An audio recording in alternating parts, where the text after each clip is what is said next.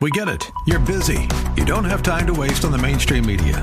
That's why Salem News Channel is here. We have hosts worth watching, actually discussing the topics that matter. Andrew Wilkow, Dinesh D'Souza, Brandon Tatum, and more.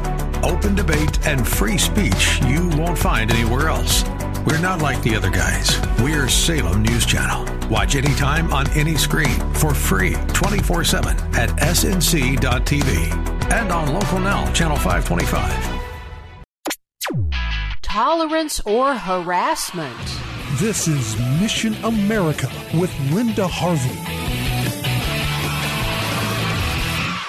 Remember Jack Phillips, the cake baker in the Denver area who won his suit at the U.S. Supreme Court last year? Well, he's being sued yet again, this time by a transvestite man. You may remember that the suit in question was over Jack's refusal to bake a same-sex ceremony cake for two men. The Supreme Court found that the Colorado Civil Rights Commission acted with open hostility to Jack's Christian faith. Jack was also sued by a lawyer who poses as a woman. He wanted a cake that was blue on the outside and pink inside, reflecting his change of gender identity, and of course, the bakery turned down that request as well. The suit over the gender cake was dropped by the state of Colorado this past March, and we were all cheering, but hold on, these folks are not yet finished with their smear tactics. A suit has now been relaunched against Jack Phillips by the gender-confused man. So we will watch how this plays out. In another famous case, this one in the state of Washington, the florist Barronelle Stutzman lost her case at the state level, but her attorneys are now appealing to the U.S. Supreme Court. If you recall, she was sued by the state of Washington when she turned down a man who wanted her to supply the flower arrangements for his same-sex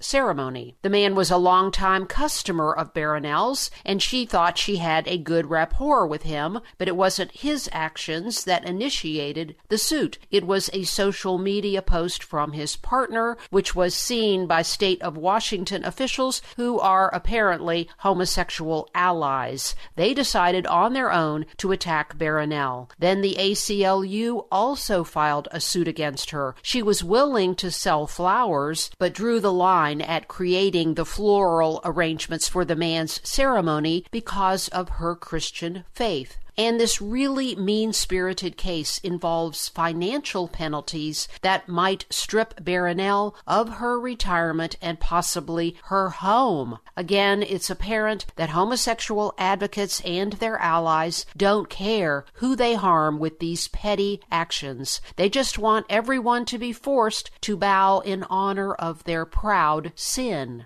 So Barronelle's attorneys at Alliance Defending Freedom believe this may provide a chance for the High Court to rule on a bigger question. Do people still have the First Amendment constitutional right to live out their beliefs? Or is LGBT tyranny going to strip Christians of their freedoms in more and more ways? It's very curious to watch how this movement begs for tolerance, but defines it in a way that denies liberty to others. Sexual sin does that. It clouds a person's heart and mind and spirit so that good judgment, true justice, and godly actions are flipped upside down and all around. Good becomes evil and evil good. Let's keep praying for justice to be done in these famous cases.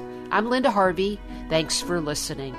For more information and lots of news and Christian commentary on today's culture, log on to missionamerica.com. That's missionamerica.com. And be sure to listen to Mission America every Saturday afternoon from 1 to 1:30 here on AM 880 and 104.5 FM The Word, WRFD. And remember, with God, all things are still possible.